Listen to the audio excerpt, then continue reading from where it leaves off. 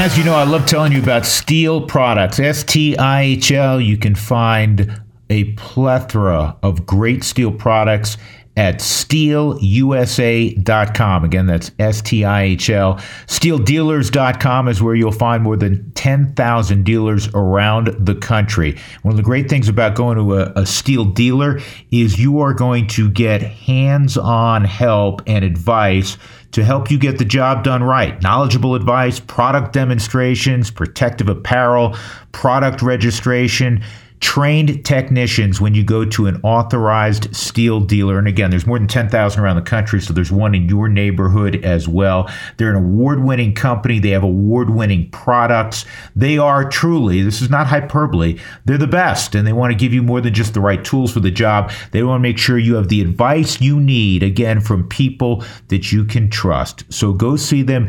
StihlDealers.com, STIHL, StihlUSA.com.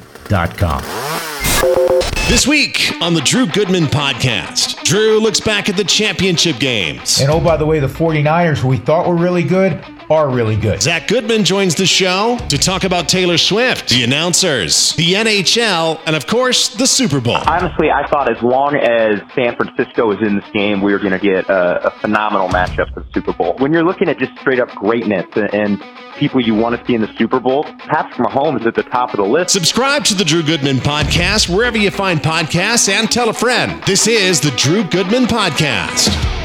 He goes long and on his back to ice it is Marquez Valdez-Scantling. And there it is. The 49ers are going to the Super Bowl.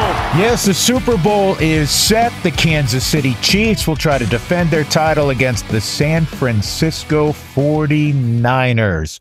Welcome in, everybody. It is podcast number 240.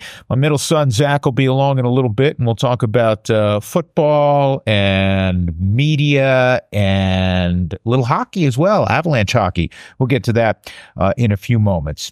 Most importantly, we're going to begin here with Taylor Swift. Taylor Swift and Travis Kelce, they're going to the Super Bowl. I guess Taylor Swift's going to fly back from Tokyo and get to Las Vegas in time. I'm starting here, semi in jest, obviously. I don't get the uproar with some people, not all people, with some people who are perturbed, angry, cynical at the fact that the networks who are covering Chief games show Taylor Swift in Kelsey's box or whoever's suite it is each week when she's there. Why are you offended? She's a pop icon. She's one of the most famous people on the planet right now. Her boyfriend happens to be one of the greatest tight ends of all time and is a key member of a team going to the Super Bowl. And they're happy together. And you saw that demonstrated after the game, after the AFC Championship game in Baltimore. Why should that offend people? It doesn't take away from anything. It's not like they're showing Taylor Swift and you missed the 3rd and 5 play, right? Who cares? I think it's great. I wasn't necessarily a huge Taylor Swift fan, to be honest, in the interest of full disclosure. I don't know a ton about her music. When I've heard it, good, nice sound to it. She's obviously a marvelous entertainer. She seems down to earth for somebody who is uber famous. And guess what? Her and Travis Kelce have hit it off. And she seems to have hit it off with mom and dad and hit it off with Pat Mahomes' wife. What's wrong with that? We could use more positivity, looking at good relationships, people who are in love. What the heck is wrong with that? I don't understand where people get upset with that. I mean, are you so miserable that bothers you? Again, you're not missing plays. And they do the same thing to a lesser degree when Detroit was on the roll with Eminem. You've seen it last year with Philadelphia, some of the actors that, were born and raised in Philadelphia and attached to the Eagles. Are you offended at Eagles games when Mike Trout is shown? So what do What's the problem? Okay. Got that off my chest. One of the other things that we learned, I'll talk to Zach about this in a little bit. One of the other things we learned is you cannot make these sweeping statements in midseason about a team. The 49ers, for a good portion of this year, looked like an elite team. Like, man, they look like the team that's going to come out of the NFC. And then they hit a point where they lost, I think, 3 in a row. What's wrong with the 49ers? They got blown out at home by the Ravens. Ravens are head and shoulders better than them. Remember when Kansas City was stumbling and bumbling, dropping passes left and right? Kelsey even dropping passes. Mahomes was, throwing picks. You cannot judge a team, an elite team, a team that has really good talent by what's going on in the regular season exclusively. Now, in the case of Philadelphia, who started out 10-1 and then stumbled down the stretch, there obviously was something to that. And they got eliminated in the first round, as we know. But the Chiefs, and I'll throw a couple other teams in there, or at least one. Buffalo. Remember, it looked like at one point Buffalo wasn't even going to make the postseason. And then Buffalo became formidable again, won their first playoff game. Great game against the Chiefs in Buffalo that they lost, as we know. But it's hard to just look at the regular season and definitively say, well, this team's no good.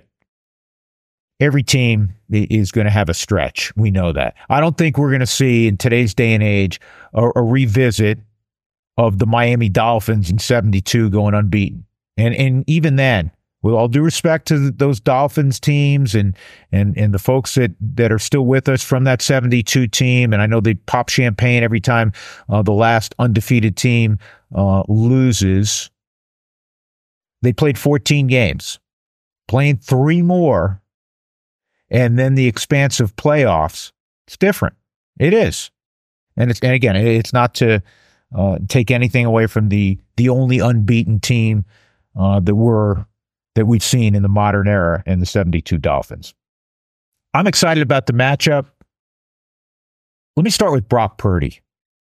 And I'm glad there's been a lot of pushback on Brock Purdy being a game manager.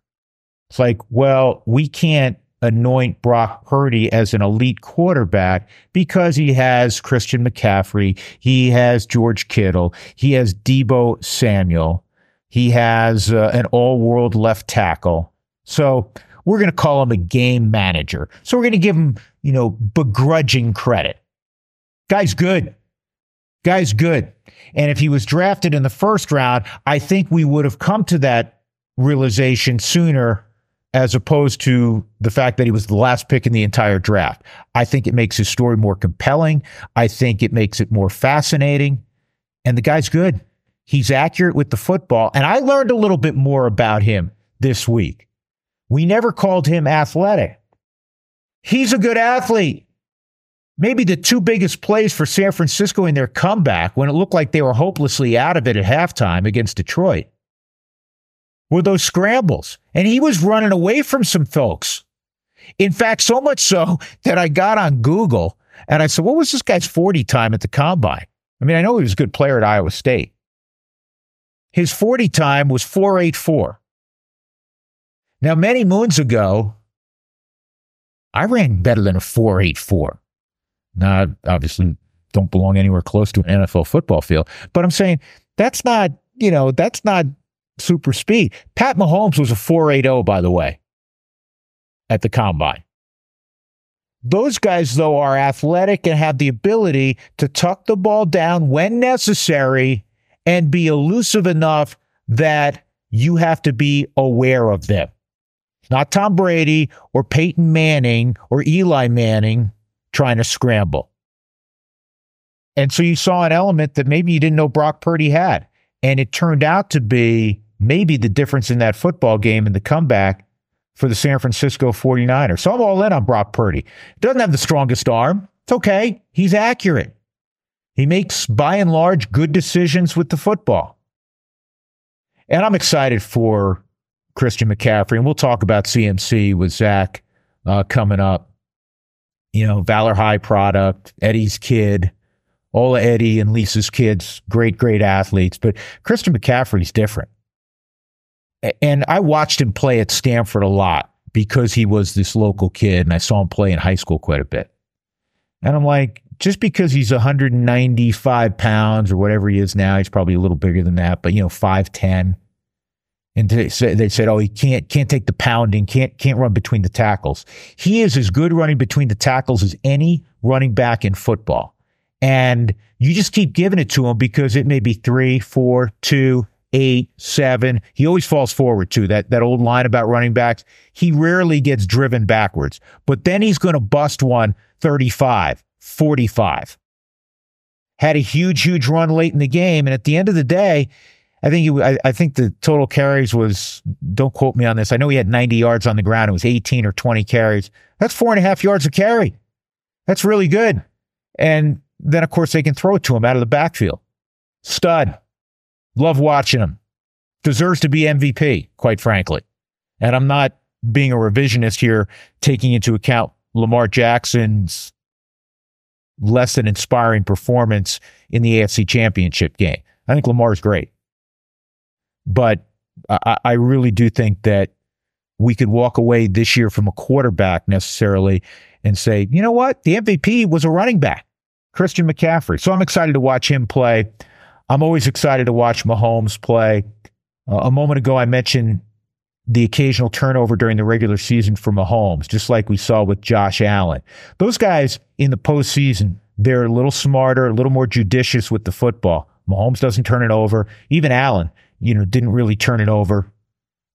Patrick Mahomes, I think we all learn every time you want to go, okay, we know he's great. We know he's fabulous. We know he's already won 2 Super Bowls. Now he's in the Super Bowl for the 4th time in 5 years. He's chasing Brady. You don't bet against him. You can't. He's just magical.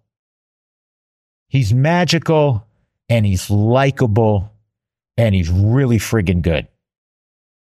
And Travis Kelce, who had, a slump at one point during the season, there were drop passes.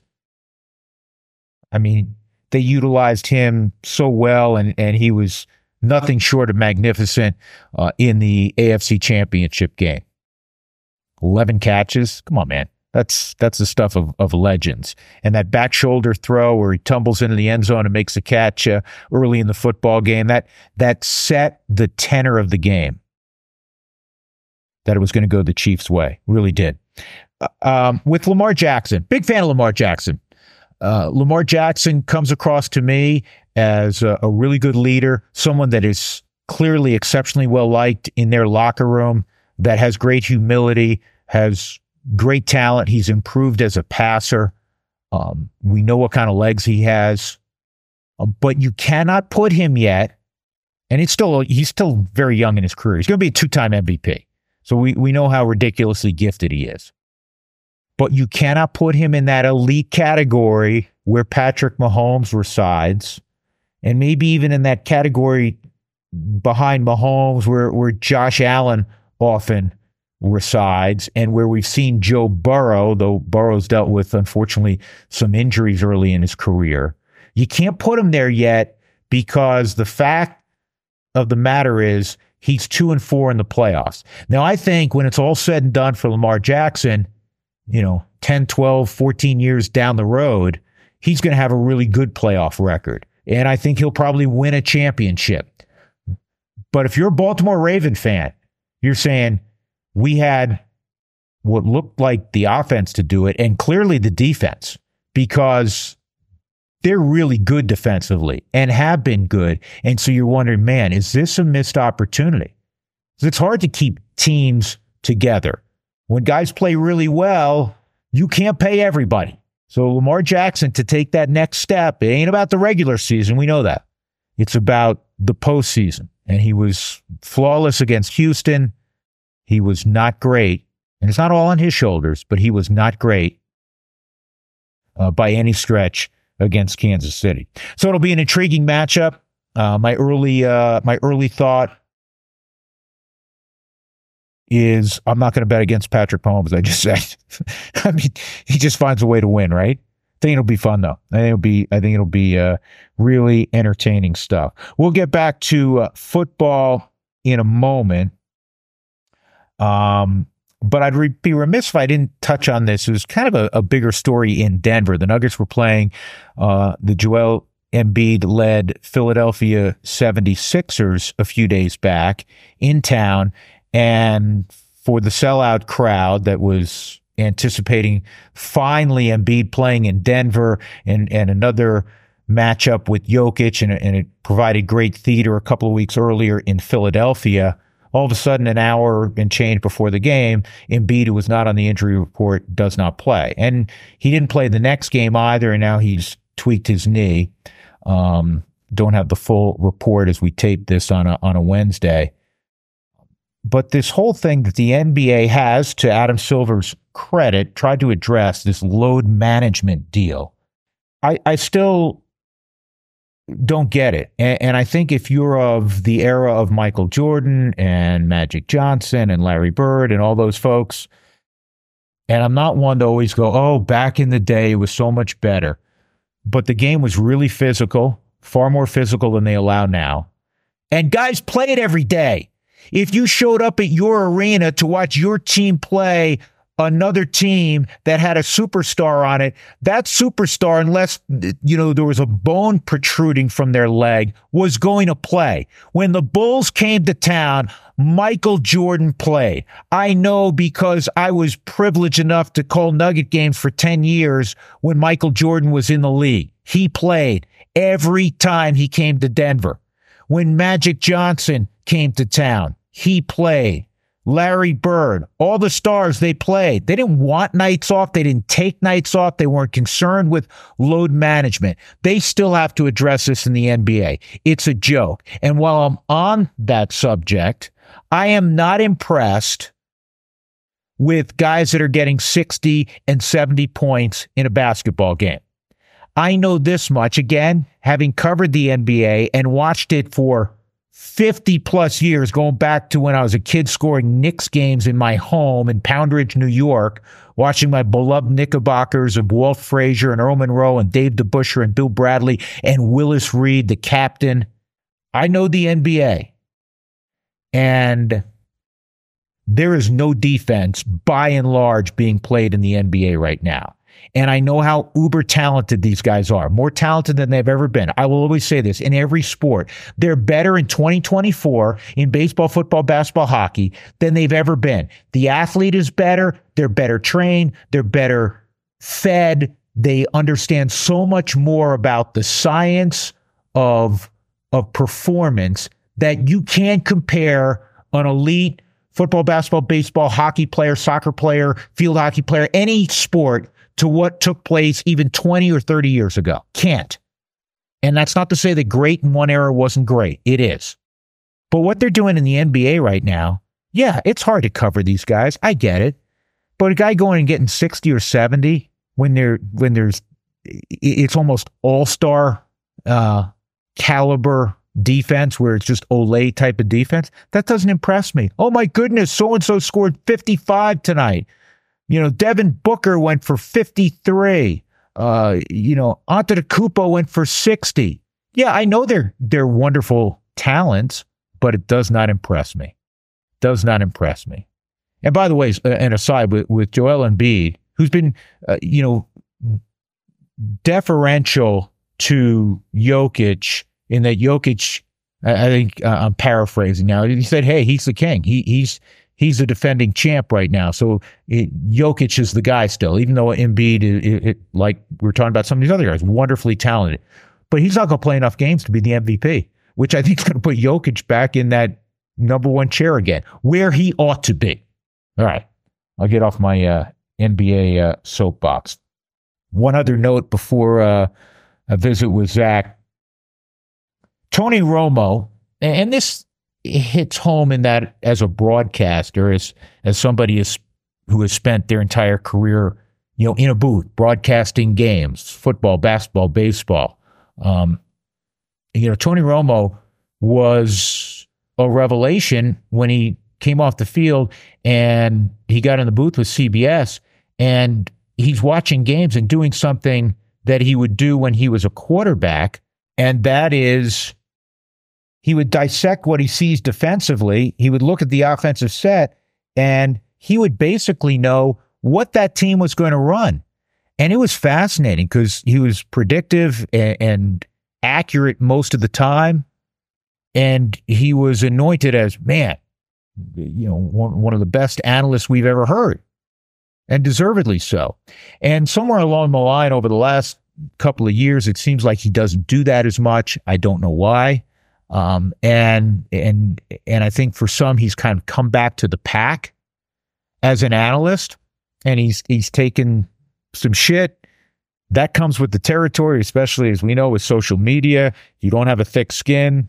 You can't get in this business.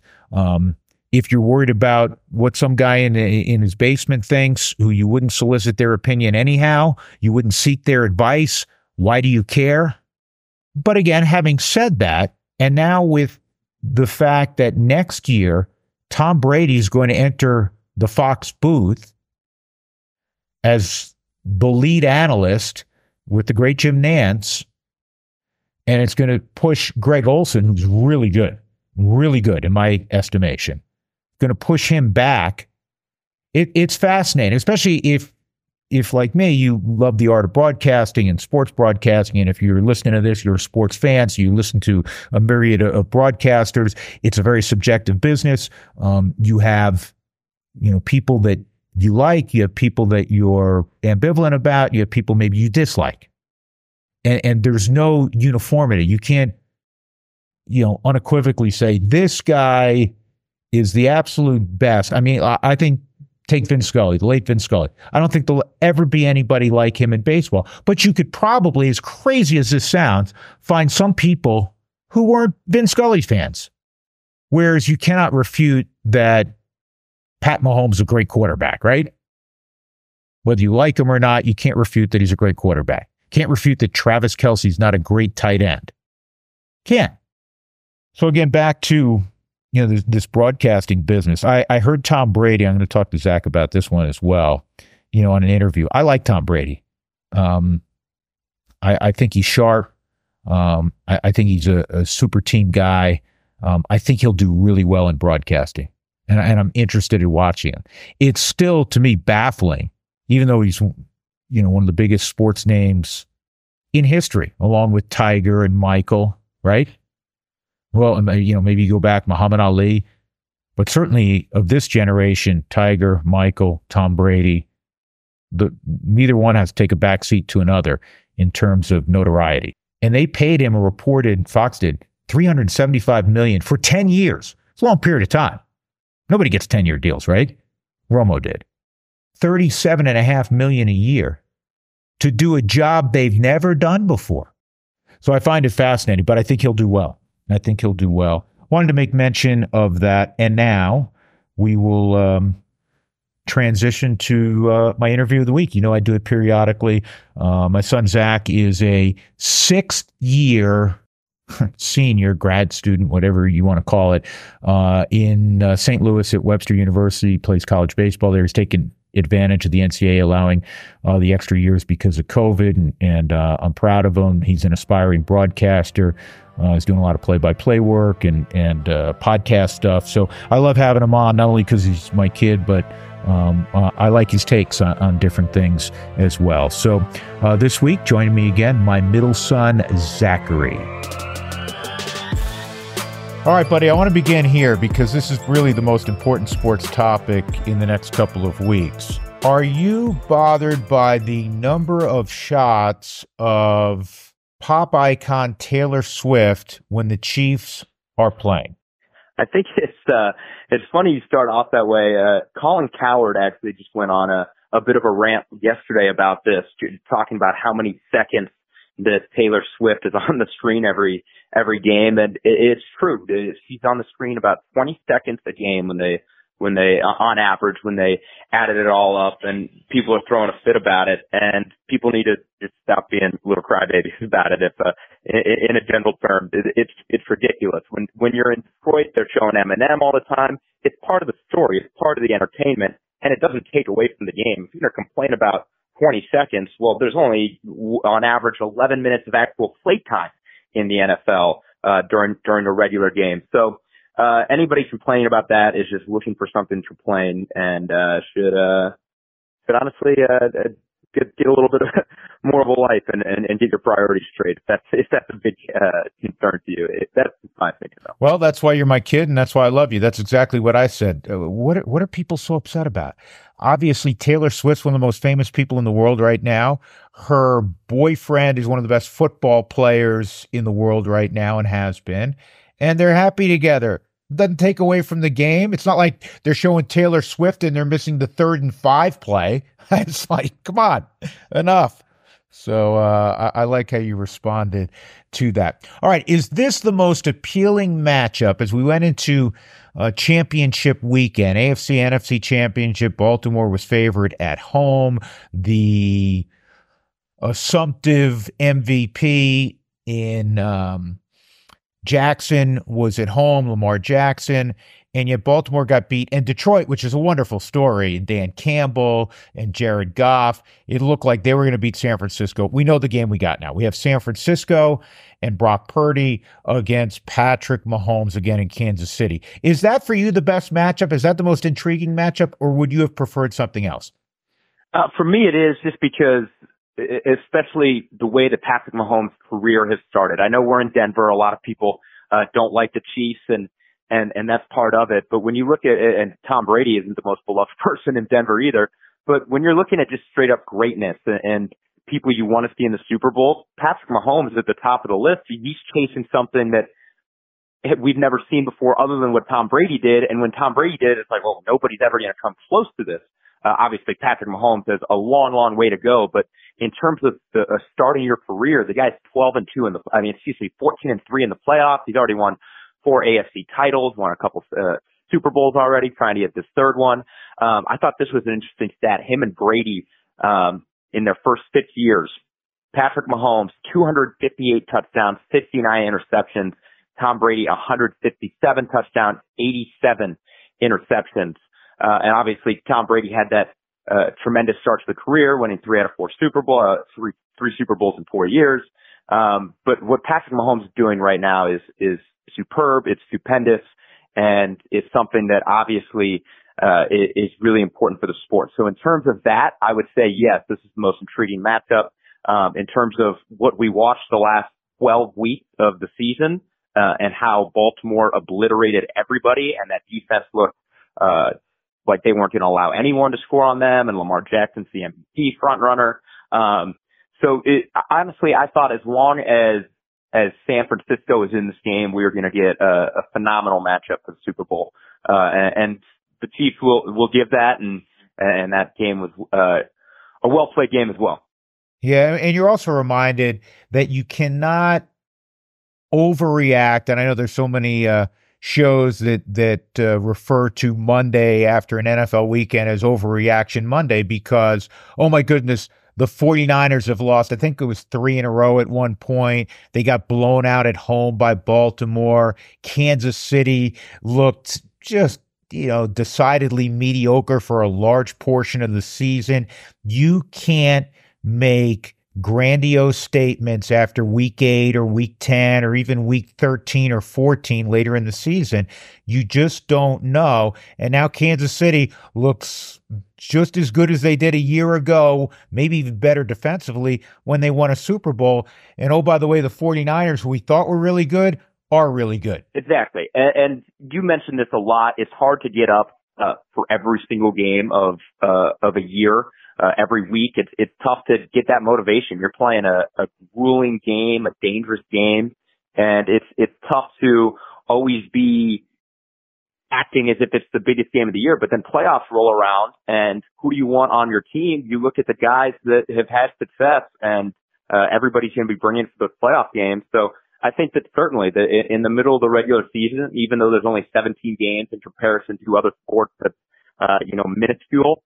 But it's still hard to get up for every game, and playoff games just mean more, and the best teams usually win.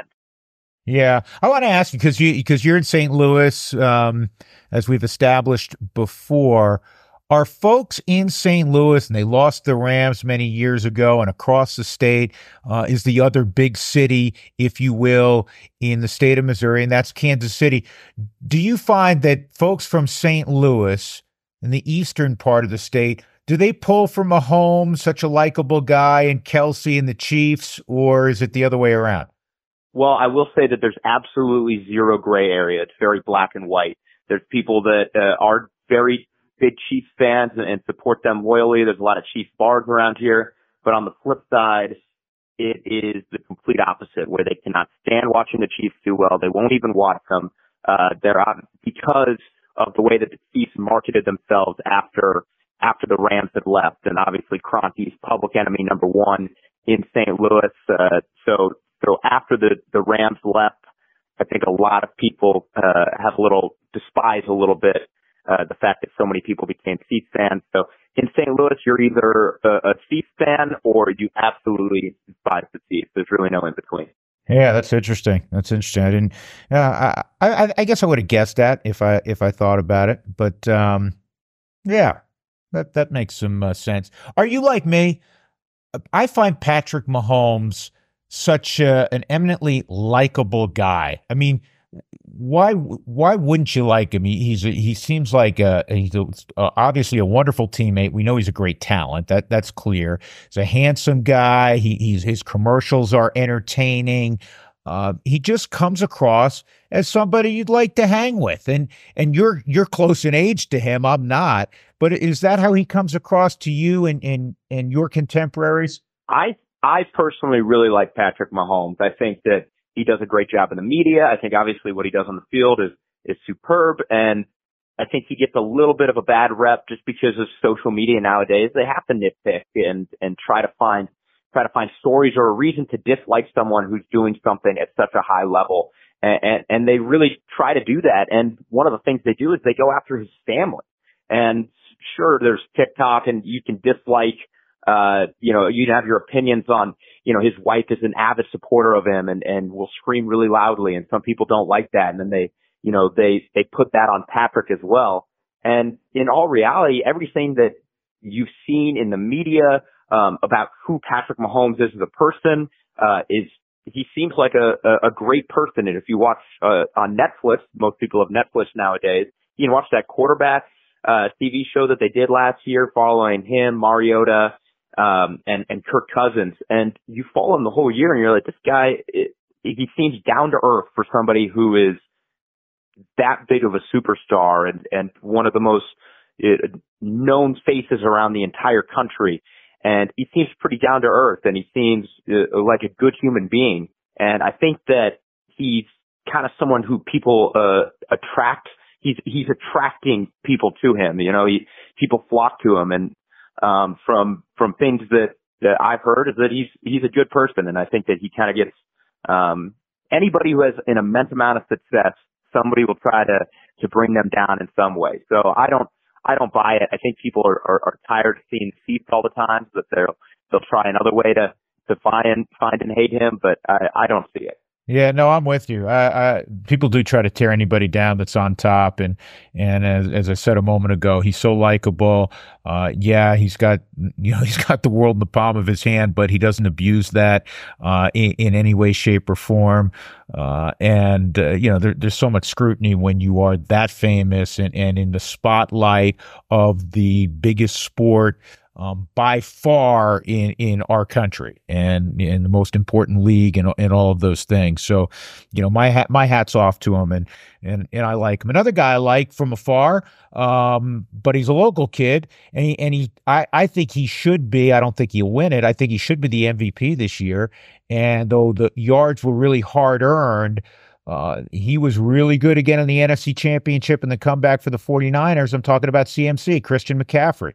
And so there's for us in Denver, I hope for a great game. I don't really have a dog in the hunt, but I would be happy if the 49ers won because I really like McCaffrey, and I'd be just as happy if the Chiefs won because of what we were talking about. I like Mahomes. I like Travis Kelce. I think anytime you can look at a game and say the spread's at -1.5 for the Niners, that's what That's what it opened out at, and Vegas doesn't miss very often. So I think when you look at that scenario, you know that it's going to be a good game, and these are two high-level teams.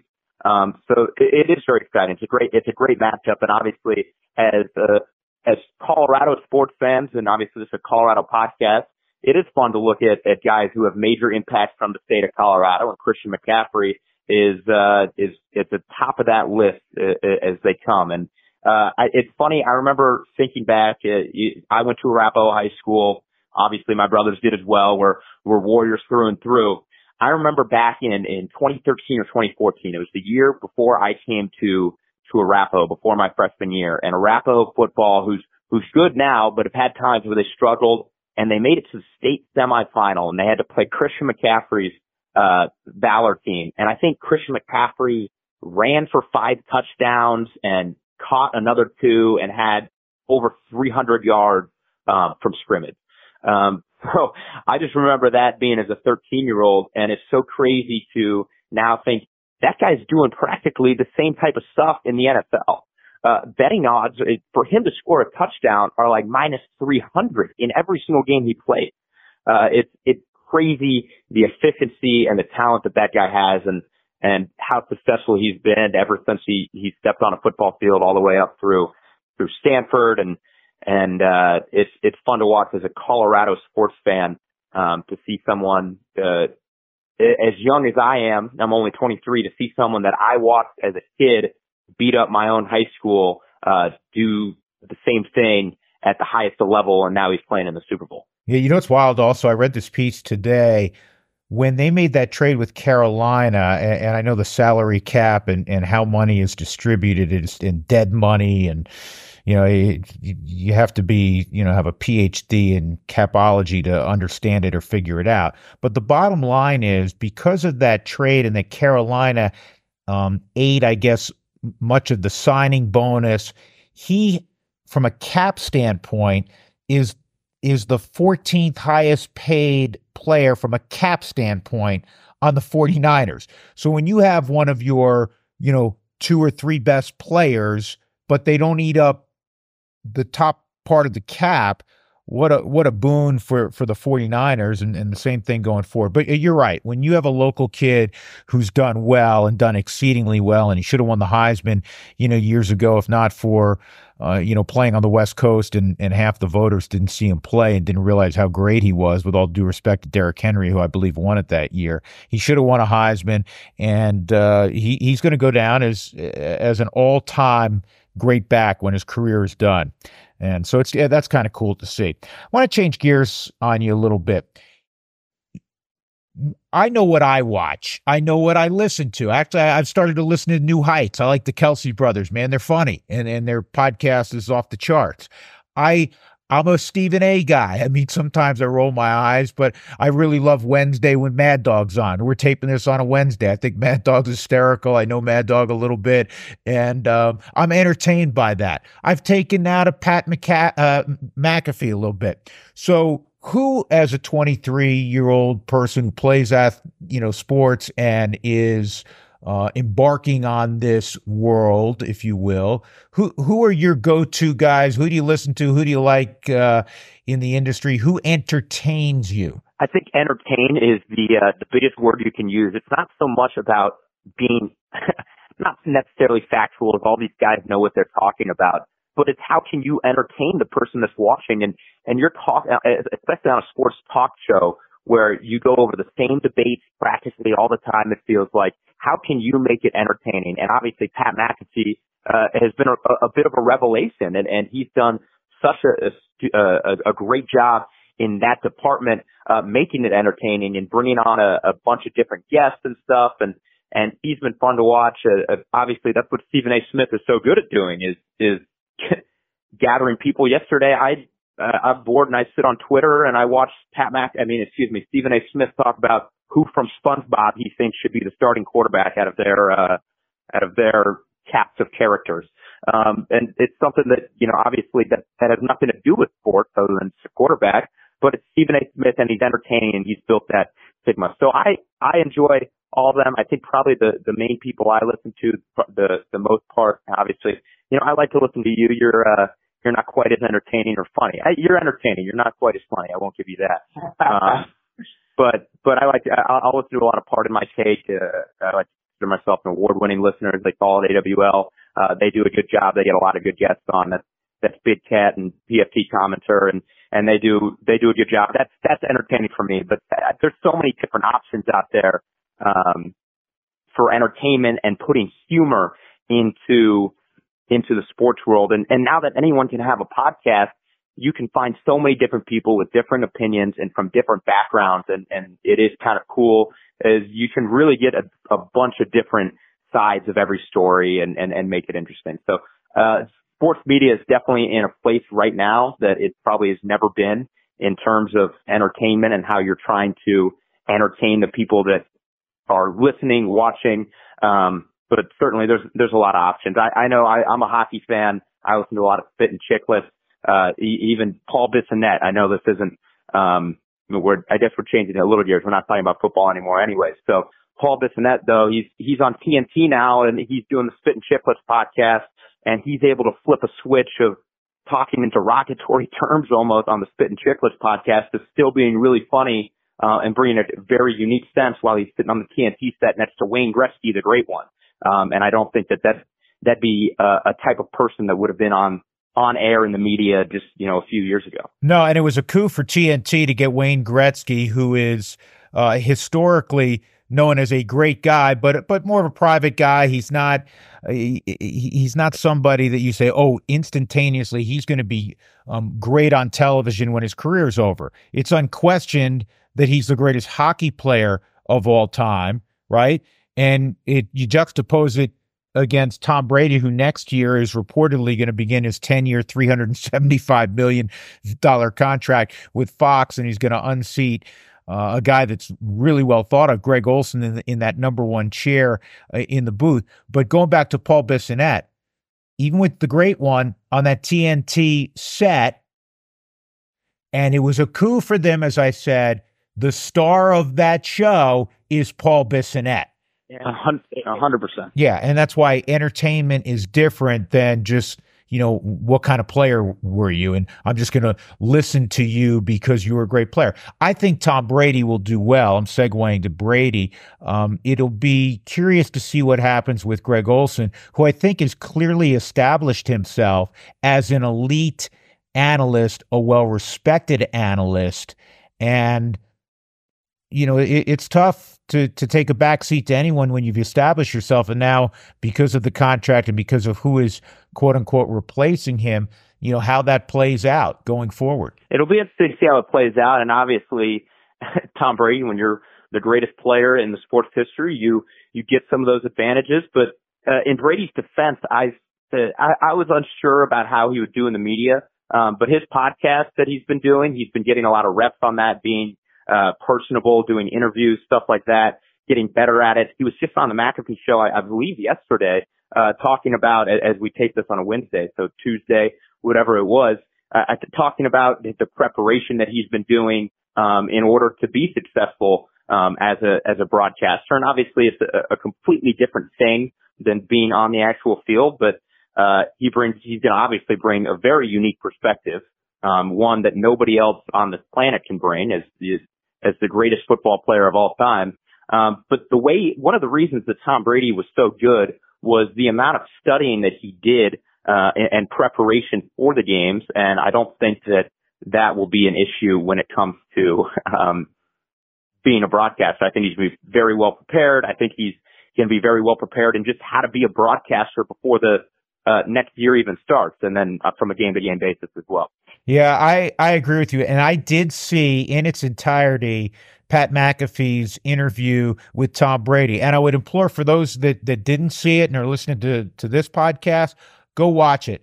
And again, going back to the whole Pat Mahomes thing, Captain America, Tom Brady, and Prince Charming, whatever moniker you want to put on him. And for those that love to hate, not only do we know his accomplishments, and he's this good-looking guy, and everything he's done at the NFL level has been good, and then he's been bestowed this enormous contract. Tom Brady, if you listen to him, I find him very likable. I think, without question, as you pointed out, he is going to be thoroughly prepared, because that's how he became an elite quarterback for a guy that was a sixth-round pick out of Michigan and was not a good athlete and was, not well thought of, really. I think he's going to do well. He's really articulate. He is, he's smart. I expect him to do really well. As for Greg Olsen, I do think, and we'll see where that ends up. Is he in the number 2 slot at Fox for, the immediate future? Perhaps, but down the road, he's going to have a big chair because he's established himself as, I think, an elite analyst very early on. Before I let you get on out of here, and I appreciate visiting as always, the Avs, it's the NHL All-Star break. The Avs, by and large, playing really well into the break. Better goaltending from Georgiev, which had been kind of hit and miss through the first half of the season. Where do you see the Avs, and where do you see them as you line up the contenders, if you will, for when this thing becomes playoff hockey in April? I think the Avs will go as far as their goaltending will take them, and as of right now, there's a lot of question marks to that. Like you mentioned, Georgiev has played a lot better the last week going into the break or so. But there was a stretch of hockey there where Georgiev really struggled. And I think a lot of it also fell on Georgiev was a career backup as the Rangers. And last year he set his career high in games. And this year he's on pace to be, he's legitimately in the All-Star game because of his win total. And he has that win total because he plays for obviously a really good team in the Avalanche, but because he's starting practically every game because the Avalanche don't have Pavel Francouz anymore, who's hurt out for the year. Unfortunately, his tenure as an Av is probably over. But he's had to play so many games. So I think one of the things at the deadline that's important to do is get somebody who's usable as a backup, that you can give this guy some rest going into the playoffs, that he can play at his highest form. And last year, he was a phenomenal goaltender for the Avalanche. He's a top 5 guy in the league last year in terms of goaltending, and obviously that has not been the case this year. In terms of and what McKinnon's doing, you can go on and on about it. It's ridiculous. Right now, he's been playing as the best player in the league. The decor is fantastic, and then you add a guy like Sam Malinsky, a surprise that nobody really thought high of before the year, and he's been really good for him. And they have so much depth, and it's been great. I think the 2C spot, we've been talking about this, the second line center. We've been talking about this for a couple of years now, ever since Kadri departed, and there's still a lot of question marks. Johansson was not the guy that they wanted them to be when they traded for him, but so we'll see what they do at the deadline to address that. In terms of teams that are threat contenders and where the Avalanche fit in them, I think it's probably them and Edmonton and Vegas. To me, in the West, I know Vancouver's having a great season, but there's not a lot of playoff experience. We'll see how it gets there. What happens when we get there? But I look at a team like Vegas last year, defending Stanley Cup champions, and they roll 4 lines. And I know that they struggled here of late. They had that hot start. But then Edmonton looks like the scariest team in the league right now on a 14 or 15 game winning streak. And we know the talent that they have and how far they've made it in the playoffs the last couple of seasons trying to take that next step. And then whoever comes out of the East is going to be good. But in terms of the Avalanche, you worry about that when you get there. Yeah. Yeah, it'll be fun. It always is. And it's maybe of the major sports, it's the one that is the most difficult to say that's the team to be. We've seen huge upsets. We saw the Bruins have an historic regular season last year and get eliminated in the first round. We saw a team in Seattle in their first year take out the Avalanche last year, the defending Cup champions. You never know. It'll be a blast. It's been a lot of fun watching the Avalanche this first half. Obviously, McKinnon, I think, has along with Kucherov, great chance to be the Hart Trophy winner. He's become at least this year, the best player, I think, on the planet. But it'll be entertaining. We'll talk a lot more hockey in the coming months. Buddy, I'll let you get back to studies in baseball, and appreciate it as always. I'll talk to you soon. I love you, man. Yeah, I love you too. Before we go, there's been some rumors going around the streets, Dad, that you're not quite the skier you used to be. The green was a little bit too much for you to handle. I usually keep all things personal off of or away from my public life. So you've broken the news here. I always like to refer to myself. Well, I don't refer to myself that way, but you guys always say, like kind of indestructible. I work out like a maniac, all those things. And I've skied since I was 5, and I had, I was in the woods on a powder day, and there was a trough I couldn't see. Boom, out of nowhere, it dropped, and I tore my quad tendon. Not fun. And I had surgery a few days back, so I'm hobbling a little bit, crutches and an immobilizer, but the way I look at it is I'm 5 days closer to being 100%. So I'm going to be moving slower through airports, at least in the coming days. Yeah, well, with your work ethic, I'm sure you'll be back on your feet in no time. But I had to put out there that you can't get down the greens anymore. No, come on. You know better than that. Anyhow, I appreciate it, bud, and I'll talk to you in a little bit. All right. Goodbye. Love you. See you, man. Always good to chit-chat with one of your kids and to be able to do it in your own profession when you have a kid that wants to, I don't want to say follow in dad's footsteps, but, create his own path. As you know, and as I think is fair to say, I'm immensely, in capital letters, proud. And number one, I say this for all my boys, they are great human beings first and foremost. So forgive me for that, if you will. But proud of my boys, and it's always great having Zach on. And anyhow, he let the cat out of the bag about my quad/knee injury, so I'm on the mend. So if you see me hobbling around in a weight room near you, as I say, I'm 5 days closer to being 100%. We will do it again in 7 days, and in 7 days we'll be on the cusp of the Super Bowl pitting San Francisco and Kansas City together in Las Vegas with Taylor Swift in attendance. It's going to be fun. Take care, everybody. Enjoy. Stay well. Stay safe.